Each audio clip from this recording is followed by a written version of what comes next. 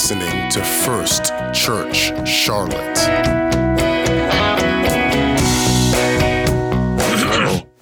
So welcome to all of you. If this is your first time to join us, we're honored to have you and to host you. We love doing life one with another. We love growing one another in faith. We deeply believe that we are not intended to do life alone.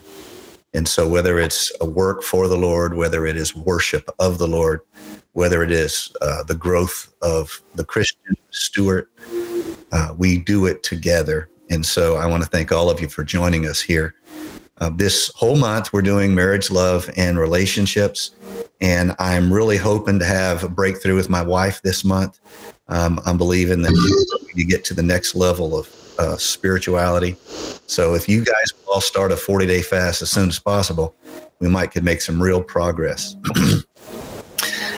We do have some of our brothers and sisters from the church in Concord who are logging on tonight. I want to say to all of you, we're honored to have you. I wish all of you could know each other. That will happen in time according to the Lord's will. But it's, there's Dr. Rick right there. He responds to the doctor. And that is his little baby, Palin, who really likes me, has a deep, deep affection for me. And so all of you, I'm looking forward to introducing everybody to everybody, but this would not, of course, be the best format for that. So let's get started here. I want to start, we're going to read a scripture, and then I'm going to have Pastor Don pray that our spirits would be quickened to receive the word. And so I'm going to read one passage. This is from the Sermon on the Mount, and Jesus is speaking not exactly the Sermon on the Mount, but it's oftentimes placed in that type of a study because of the manner in which Jesus is teaching and speaking. So here we are, Matthew chapter number 10, verse number 28. And do not fear those who can kill the body, but cannot kill the soul. But rather fear him who is able to destroy both body and soul in hell. Pastor Don, why don't you lead us in prayer? Heavenly Father, we bow before you. We honor you. We worship you. We belong to you. We submit to you. We call upon your name because you told us to.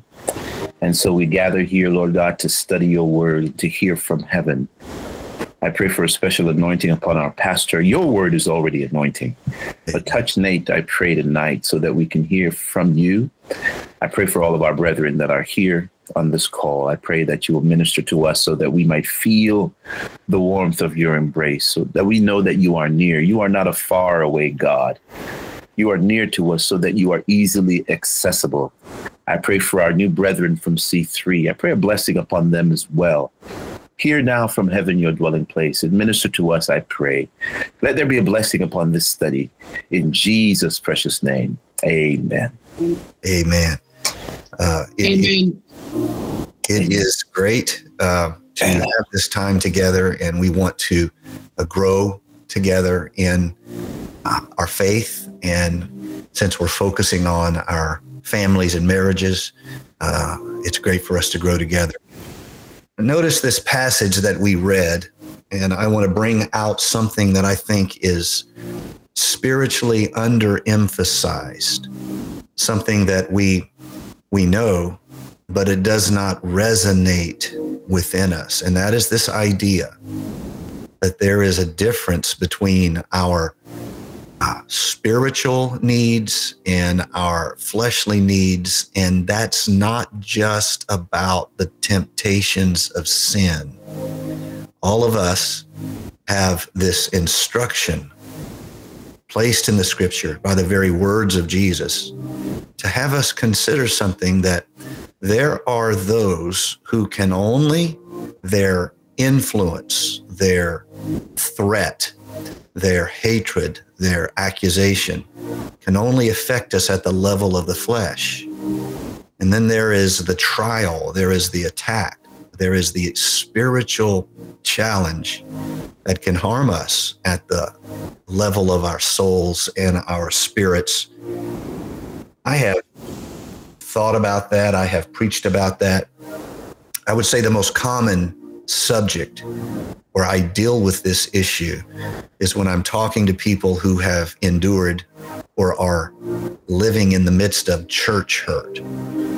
And because they're wounded in the house of friends, or they are harmed in a place where they should be safe, they carry damage to their souls.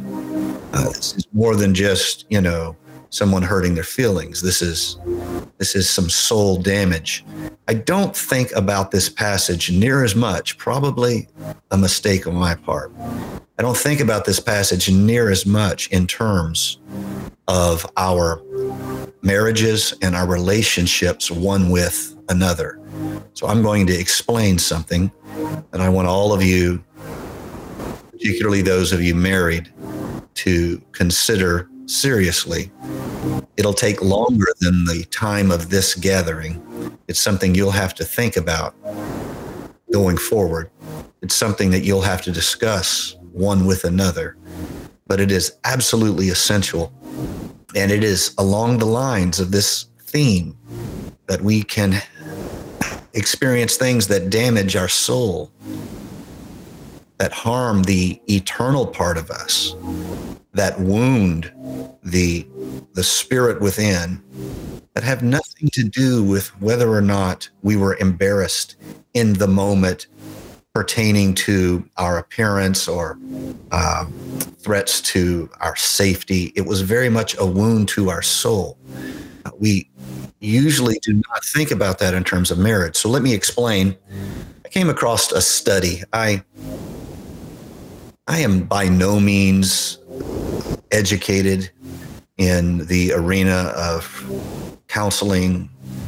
I try to limit my advice to the spiritual realm, largely because there are people who do have formal training to be an assistant to a couple trying to save a relationship. And their training has thoroughly, or at least attempted to thoroughly, let them know what they can do and they can't do. Oftentimes the untrained person will try to do things they can't do, and they end up causing more harm than help. So as a pastor, I seek to focus on the spiritual, but I'm quite interested in these long-term psychological studies that are done comparing relationships where a couple stays together for 500 or 600 years, like in the case of Pastor Don and Sister Venice, versus relationships where they fell. And let me share this study with you. The therapists and the psychologists interviewed hundreds of couples, and they asked them questions. They reviewed the way in which they fought one with another, the manner in which they made up with one another, and they tried to, in some way, find patterns. And this is a pattern they found that was, if it had just been found once, you might be suspect with it. But this pattern has been found repeatedly in various large-scale studies of successful marriages versus unsuccessful marriages. And that study is this. We make emotional calls on one another. We, particularly in a married relationship, we ask each other to help us with our inner world. Newlyweds don't know this is going to happen. At least they think they do, but they haven't seen all the types of weather that marriages can go through. My wife and I first got married. It took us more than a minute to figure out that we made emotional calls on each other in different ways. All of you will be reminded of the talk show game or something like that, where one of your options is to call a friend. A relationship is where, a marriage relationship is where you are continually being stronger together than you ever could be by yourself. Think about this, consider it. When you are wounded, you turn to your spouse and they help you cope with it. When you're disappointed, you make this, as it were, an emotional call on your spouse and they help you with it. So just to throw myself to the wolves here, so you'll know, and because this is a week where we're supposed to be better husbands, March 1st, this wouldn't be a problem. But here in the middle of February, this is a problem. I actually asked my wife for permission to do this. She was so shocked. She fell out on the floor and I had to revive her using CPR, which I'm quite good at. And so here is the deal. An emotional call for me, when I am somehow hurting, I'm incomplete inside, and I make an emotional call, will almost always be, and I don't enjoy sharing this, but there is a power in being vulnerable one to another. And if it doesn't start with me, how can I expect the culture to develop in our community if it doesn't start with me? So here we go. Some version of me making a call for emotional support is usually me finding my wife, sitting down like a lost, dejected puppy, sitting there in the most pitiful, shameful, unmasculine way you've ever seen. Truly to be beat about the head, neck, and shoulders. Just fix your body language already. I scream at myself, but myself cannot fix itself, else I would not have been seeking my wife. I sit down and I always feel some version of I have failed, some version of I'm a big loser, some version of nothing I've ever done has succeeded. Now, that's my version. Her version is much more her seeking me out, but not being verbal. I don't know if you've ever had a pet where the pet would just come in and slump against you or come lay. I don't know. I might get myself in trouble using this example, but imagine, I see you pointing that finger. I'm trying to be good. You ever have a pet that just comes in and just kind of slumps on you and they're like, I'm here now. You can pet me whenever you like. So that's kind. My wife will not be verbal, but she will come to where I am and she'll like lean against me. So here's the reality. Now I've embarrassed us to give you insight to how we would make an emotional call on each other. But if you don't know that your spouse is making an emotional call upon you, you will leave them to be strong alone, and you will need them to fix themselves alone, and you will be rejecting the possibility of you being stronger together. You are rejecting a spiritual, as it were, synergy where the parts are worth more than the whole. What does it feel like when your spouse is making an emotional call upon you? And do you receive it? Do you answer it? Or do you roll your eyes and push them away? So I'm going to give you some data. And this data has been repeated in more than one study. The numbers vary a little bit, but the meat of the study is there. In successful marriages where they last together many, many years, one spouse answers the emotional call. I know it's not always verbal, but I think you understand what I'm saying. They will answer that call and respond to that call over 2/3 to 3/4 of the time. In the study I had, it was 86% of the time, a spouse will answer the call for emotional support, the call for help, the call, you get the idea. 86% of the time. In marriages that go on to divorce, where they fail, that number drops from the 70 to 80%. Are you ready for this? That number drops to the 20 to 30%. So instead of over 2/3 of the emotional calls we place on one another, we come home and we've had a bad day. And so you go and you talk to your spouse to kind of process, to kind of rebuild your self-confidence. If they do not receive it, or if they reject it a majority of the time, those are the marriages that go on to that fail. That's a heavy thing to think about. So our question, the work we have to do, is to ask ourselves, and I want you to ask this, and after our time of study and reflection, and after we pray together, I want you to, you don't have to do it tonight if tonight's not the best time, but I want you to schedule a time to talk about it, or at least reassure one another that you know what an emotional call for help looks like in your spouse. Because here's the dangerous truth.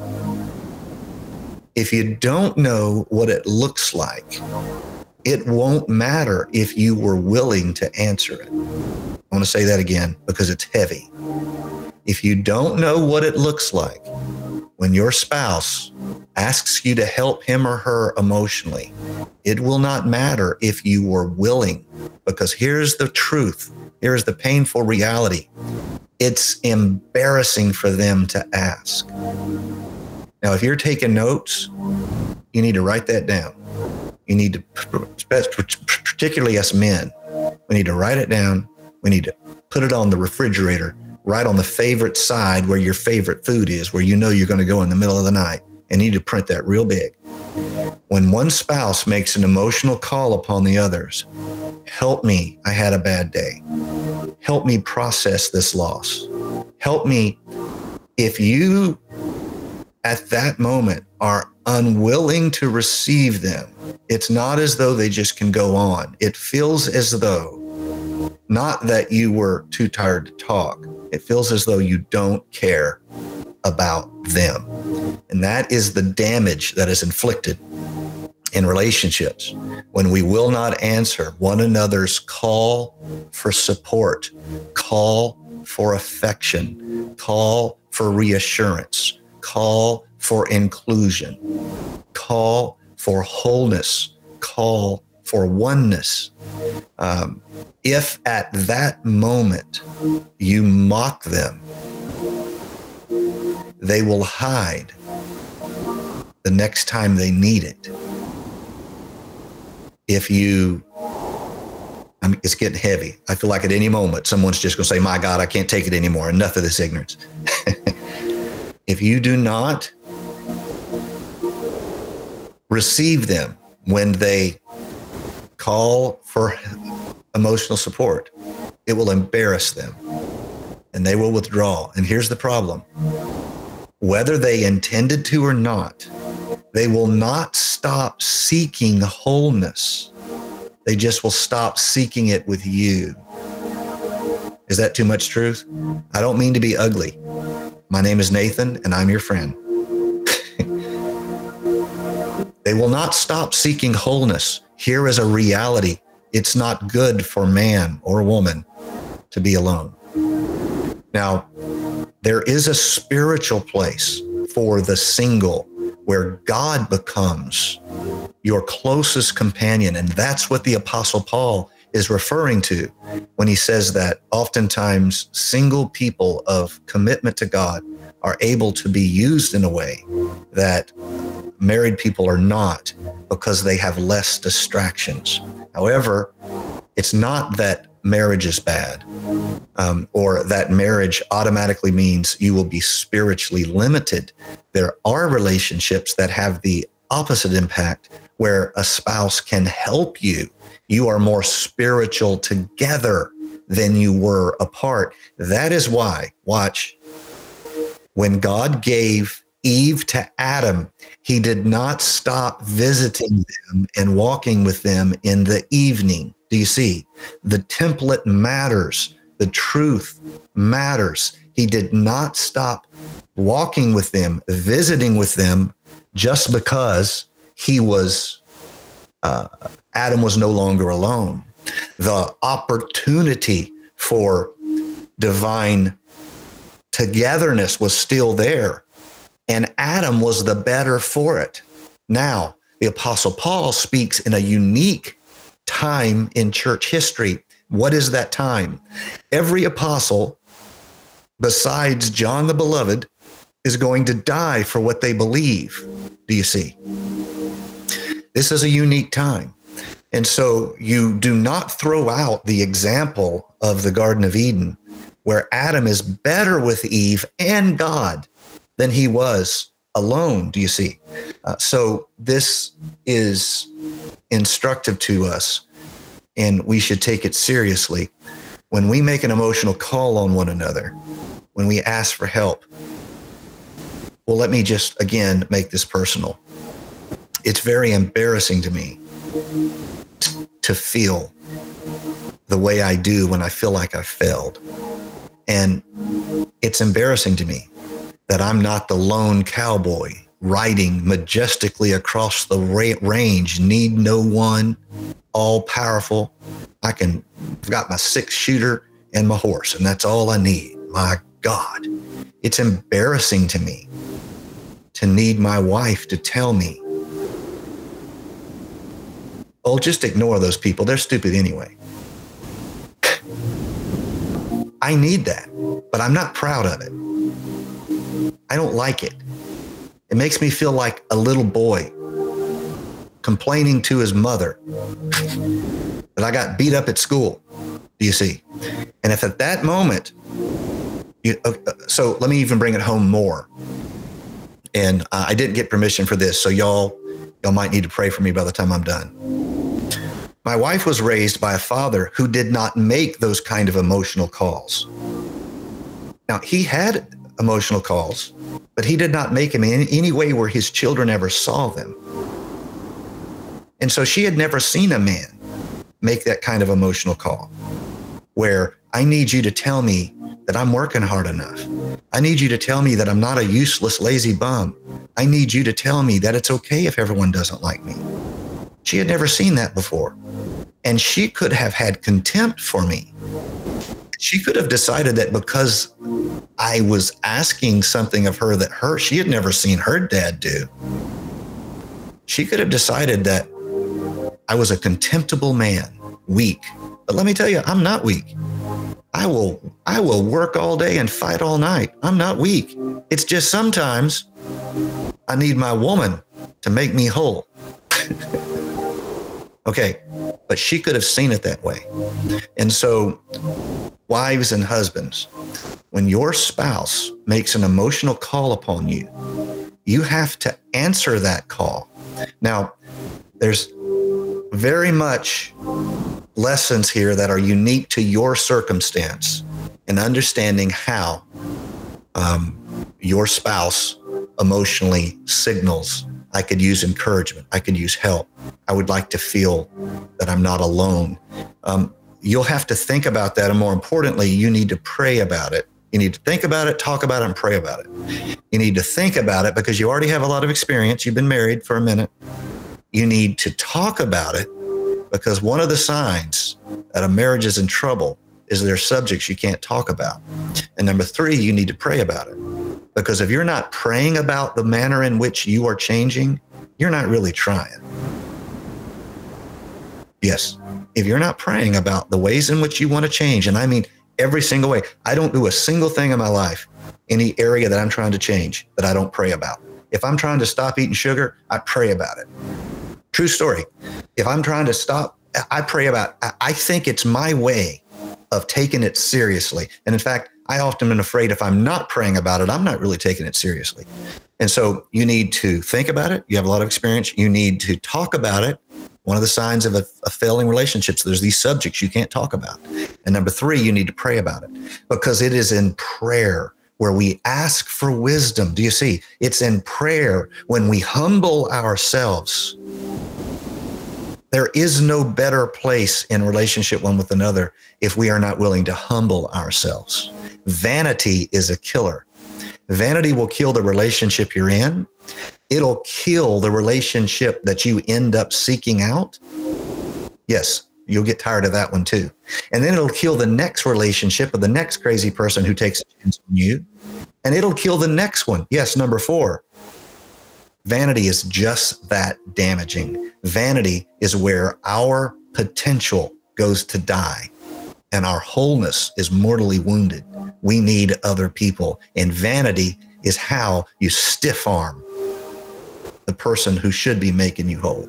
So we pray about it because it's in prayer that we are convicted.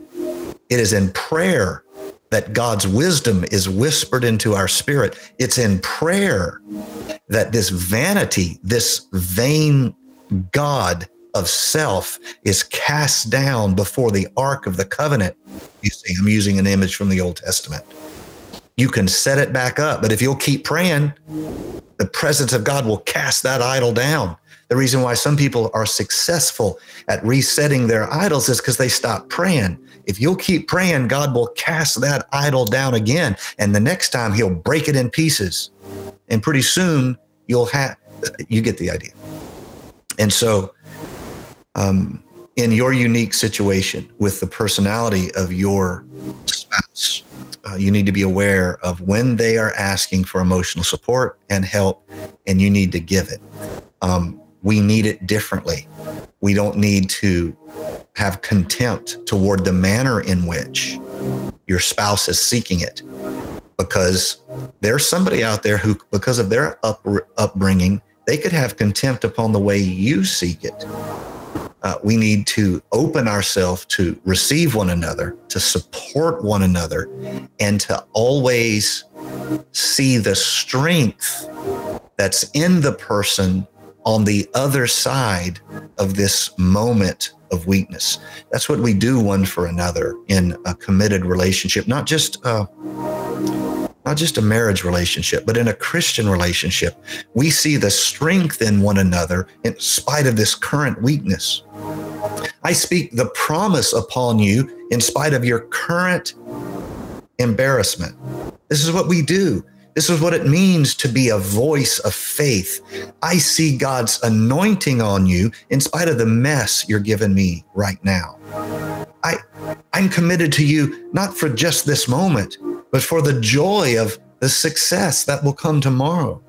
And so we have to see the strength in the person who seems weak in this moment, because the same person, I don't know if you've ever read any of the studies done on what we think of as heroes, but there's actually psychologists who do this kind of work. And the same man who will run into a burning building and rescue a pregnant mother and her other small children may have a drinking problem.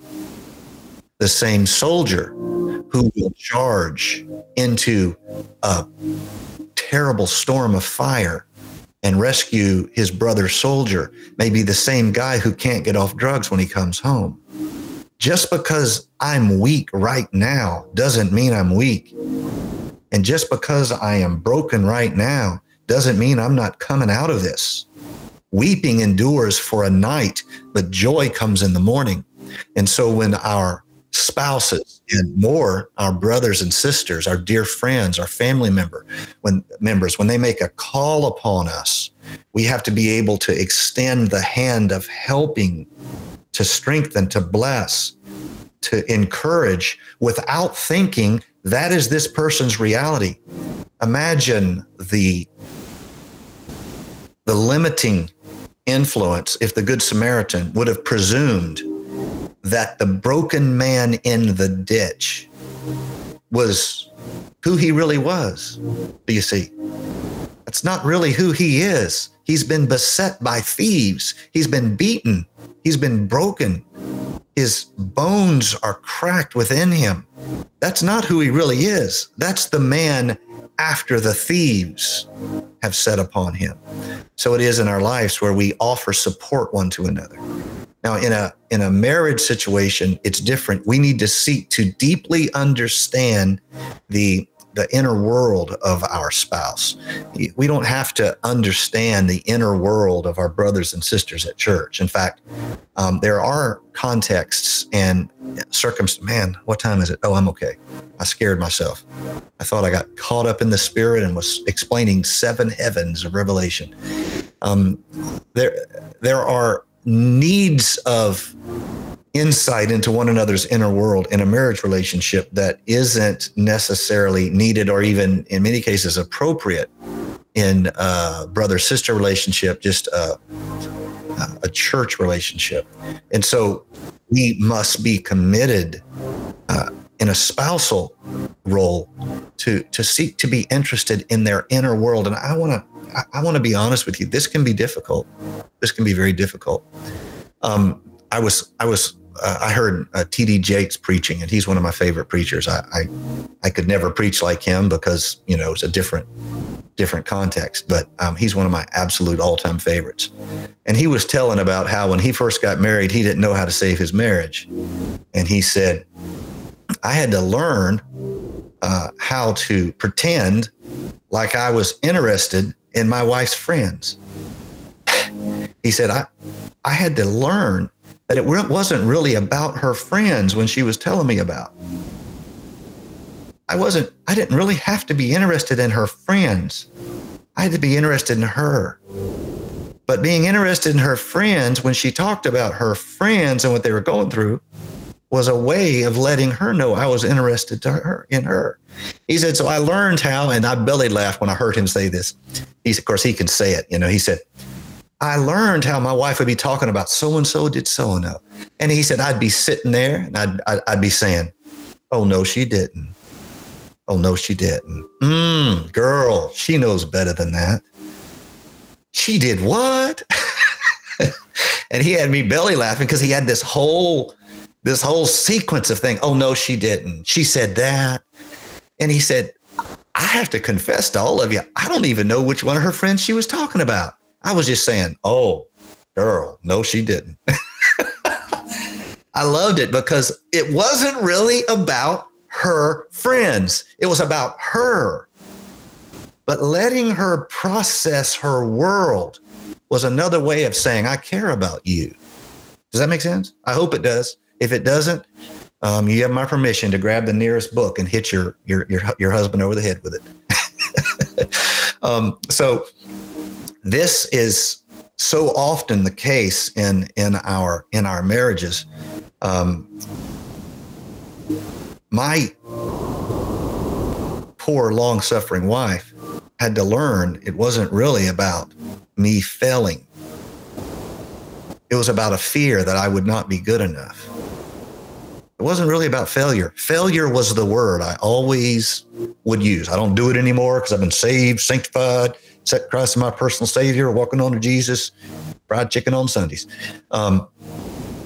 It wasn't really about failure. That would be the word I use. It was really about, I'm never going to be enough, am I? I'm never going to be enough. I'm never going to be good enough. What is it in your marriage? I've plumb aired all my dirty laundry out here for all y'all to laugh at me and make fun of me and everything else. I know how y'all do. What is your dirty laundry? What does your spouse say when they're asking for you to make them whole? Because if you reject them, if you make fun of them in that moment, if you see the weakness and not the strength on the other side of it, that same man who has a drinking problem will run in the house and drag your hurt self out. Don't just see him with the drinking problem. See the potential in him. We do that with our spouses. We do that with our friends. We do it with our family members. We do it with our siblings. We do it with our church brothers and sisters. It's worth it, because if we will not let them call a friend, so to speak, and make an emotional call on us, or if we make fun of them,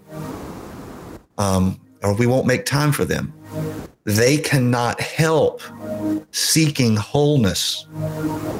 They'll just stop seeking it with you. And let me tell you what's at the end of that story. Well, let me not tell you. Let me just say nothing good, wholesome, or Christian is at the end of that story. So the first homework I want to give you for this month is I want you to have a time of considering first. You've been in this marriage a minute. What have you learned?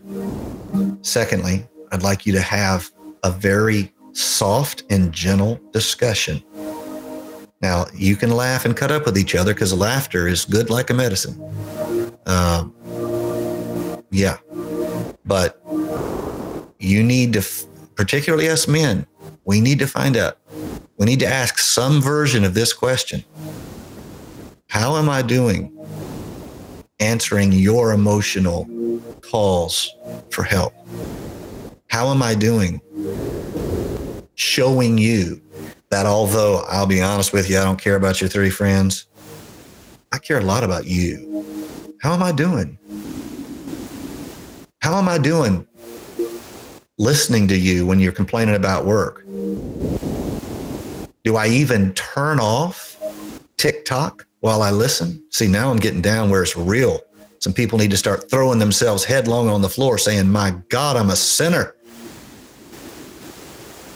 Do I even focus on you? You see, it's not about what happened to you at work. It's about you. You're making a call for help on me.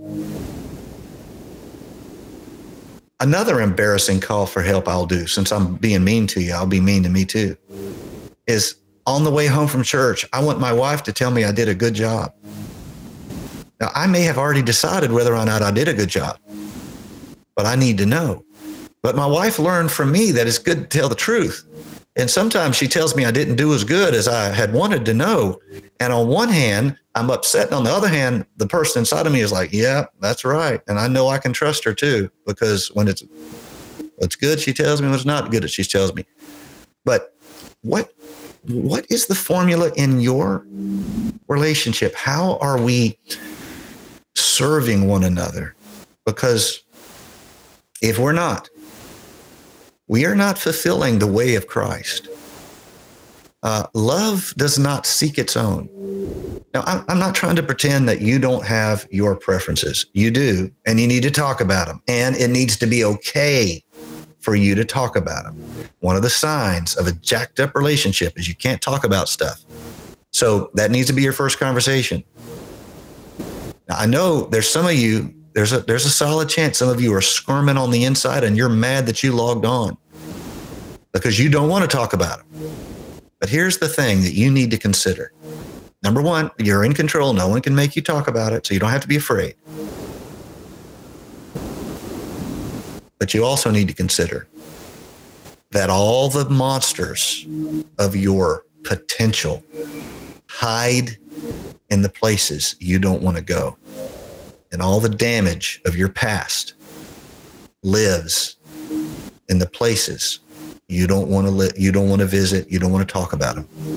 The way you clean house in your soul is going to be some version of speech, prayer, confession. Starting to get some biblical sounding themes now, aren't we? A mentor, apology, repentance. You speak it with your mouth. And if you're unwilling to speak it with your mouth, there's something that is lacking in your potential for healing. All right, I'm at my time. I'm going to quit.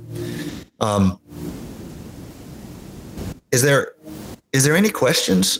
This is your chance to go into the text box and type any questions that you would have. I'm going to pray while I give you time to do that. I'm just going to lead you all in prayer on these subjects. And you can follow along with the spirit of it, and we'll give you time to ask any questions that you might have. I probably don't have the answer anyway, but I would feel bad if I didn't give you a chance to point out the fact that I didn't have the answer. Let's pray together. Lord Jesus, so much spiritual potential is lost when we live broken lives. There's images in the scripture where you were wounded in the house of your friends. There's so much limits placed upon believers when they're wounded in the house of their friends, and marriages become a type of organized coping together rather than a wholeness together. We just learn how to cope We learn how to not talk about it. And then we wonder why there's no joy, there's no laughter. We haven't had fun together in too long. We haven't healed one another in too long. Instead, we live joyless lives of hidden pain and secret resentments. Wonder why we don't flirt with each other. We wonder why we don't tease each other. We wonder why we don't laugh together. We've strained the joy out of the relationship and created a habit of making it through one more day. I'm praying you would save us from that. Just as you have healed our souls. Let us see we're made in your image. We're placed together that we might be better together. We might be more wholesome together. We might be more strong together than we ever could be alone. And so we are praising you for your healing power upon us, your healing power within us. I pray against the marriage that is really on the rocks and both parties are playing make-believe. But there's so much hurt and resentment between them that neither of them want to make the first move. Lord, I pray that somebody in that house of vanity, that castled house of growing resentment, I'm praying somebody would pray enough to have their spirit broken and they would come out of their castle and they would start with a simple conversation. If they can't start with that, then Lord, I pray they understand they're going to have to start with repentance first to you and then apology one to another. Because when there's nothing left to say, all there's left to do is to repent heavenward and apologize one to another and see if we have a tiniest finger hold after we have apologized one to another.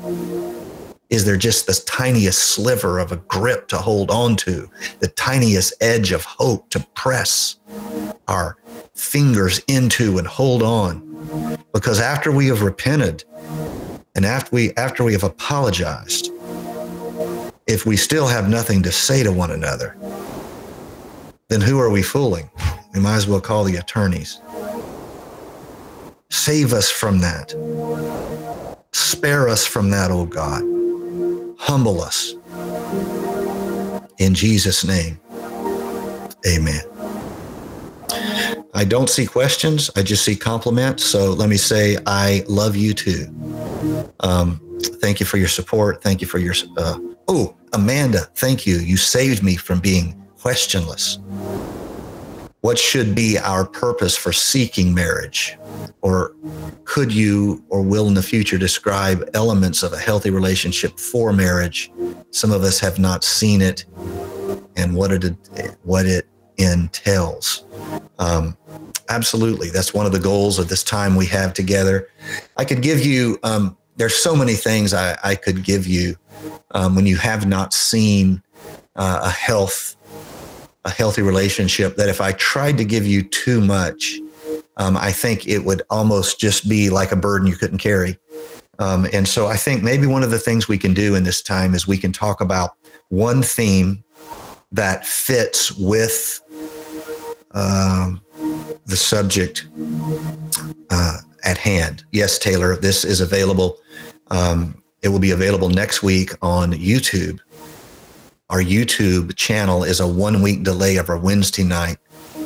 We do not stream live because we take questions. And also when you stream lives, you have to continually be kicking the bots out that want to do what bots do. So the theme I would give you for this time together tonight, the one theme of a healthy marriage that I would give you, that is a direct offshoot, more a supporting foundation of this subject, is the principle of good communication in a marriage. You've heard me refer to repeatedly willingness and ability to talk about things. The moment you're unwilling to talk, is a sign, in my opinion, that you have something to hide. This is very, very dangerous in a relationship, because in a married relationship, there should not be secrets. And secrets are the strychnine. Yes, secrets are the poison of relationships, because without communication, there's secrets. If you have secrets, you can never have trust. I know I'm getting off into some more deep stuff. And by deep, I don't mean profound. It may or may not be profound. I mean emotionally heavy. It's hard to carry. And I don't want to exhaust you the first night of the month. My challenge is to get all of you to see this spiritually. So my goal is on Sunday, I'm going to preach spiritual themes that are in some way threaded and integrated with relationships, love, and marriage. But on Wednesdays, I'm going to try to be super practical, and I'm going to throw myself in under the bus. I'm going to try to, as a culture creator, that's what all preachers, we either succeed or fail at creating culture. I'm going to try to use elements, even embarrassing elements of my own life, because if that creates a culture of openness among us, that will be worth so much more than any pretend or pretense of spirituality or perfection that I might have. That perhaps needs to be the first holy cow that gets turned into hamburgers. So communication is foundational. And if you have not seen it, Amanda, in your situation, one of the great things about you being connected to mentors in the church, I know you have a good, strong relationship with Pastor Lisa, which is awesome. You will see healthy marriage in, forgive me for throwing these guys to the wolves here, in Pastor Lisa and Brother Jeff's life. You will see that in the same manner if you feel like any of you were raised in an unhealthy, toxic relationship. And the example your parents offered was not what you want for your life. I encourage you to seek spiritual, forgive me for saying it this way, but I think it's actually this way. Seek spiritual parents. Find elders in the church. Find a couple in the church. They will bless you. And look, at First Church, we have the best elders ever. We have the best kind of elders. They're not judgmental. They don't only approve of you when they don't only accept you when they approve of you. The people who had to approve of you to accept you, they've never fit in at even in the church that I grew up in, which was admittedly a generationally different church. We didn't have a culture where we only accept people we approve of. That's not First Church culture. And so find some spiritual parents and let them be examples in your life. We have tremendous examples on our pastoral team.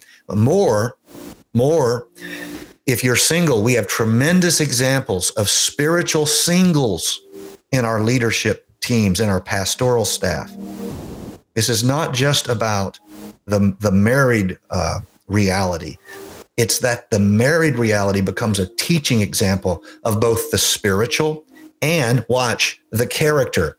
My dad, Bishop, sent me a text on Sunday after I had, preached on marriage and how heaven teaches us about marriage or love, and love teaches us about heaven. He said, and this was his text to me, be sure to tell all the single people. I know y'all's parents never give y'all advice, but I get advice from my parents, and I'm blessed and rich for it. He said, be sure to tell all the single people that every lesson that is applicable in a marriage is applicable beyond a marriage, because it's ultimately all about the fruit of the Spirit. And I just sent back, amen, exclamation mark. So we're over our time. Let me make sure I am not missing any questions. Brother Larry, thank you so much. You're such a blessing to the men's ministry of our church.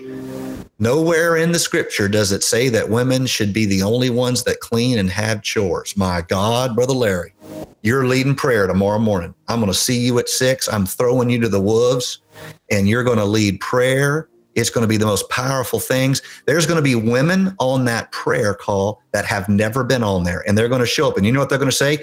I'm just here for Larry. And you're going to get in trouble with Barbara just because you, my God. Let's see what other type of spiritual men I have in here. Man, I've got a bunch of comments I haven't seen. Holy moly. All